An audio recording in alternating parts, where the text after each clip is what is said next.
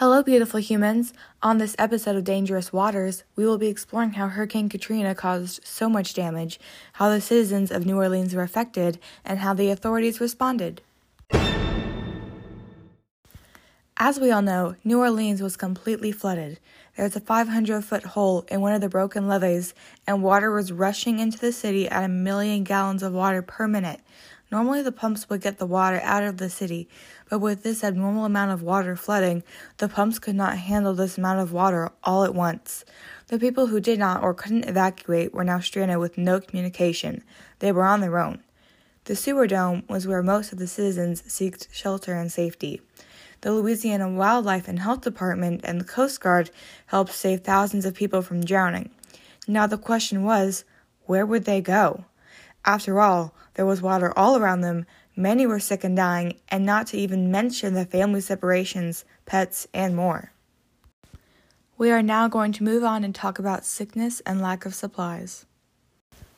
When the water flooded into the USA, an oil refinery tank got smashed open on its side and oil flooded into the standing water in New Orleans.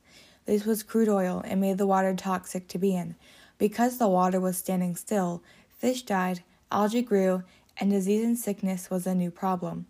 All of the telephone poles were knocked down, so they had little communications, if any.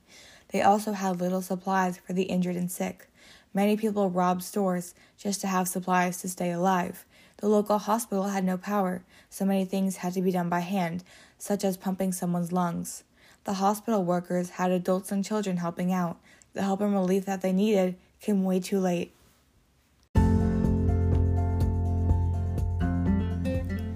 Just as the oil seeped into the New Orleans community, it seeped into our oceans. Help marine life live with Oceana.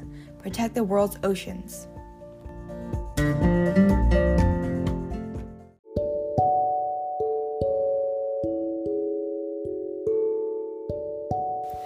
Alright, beautiful humans, thank you all for diving into this topic with me, and I will see you next time.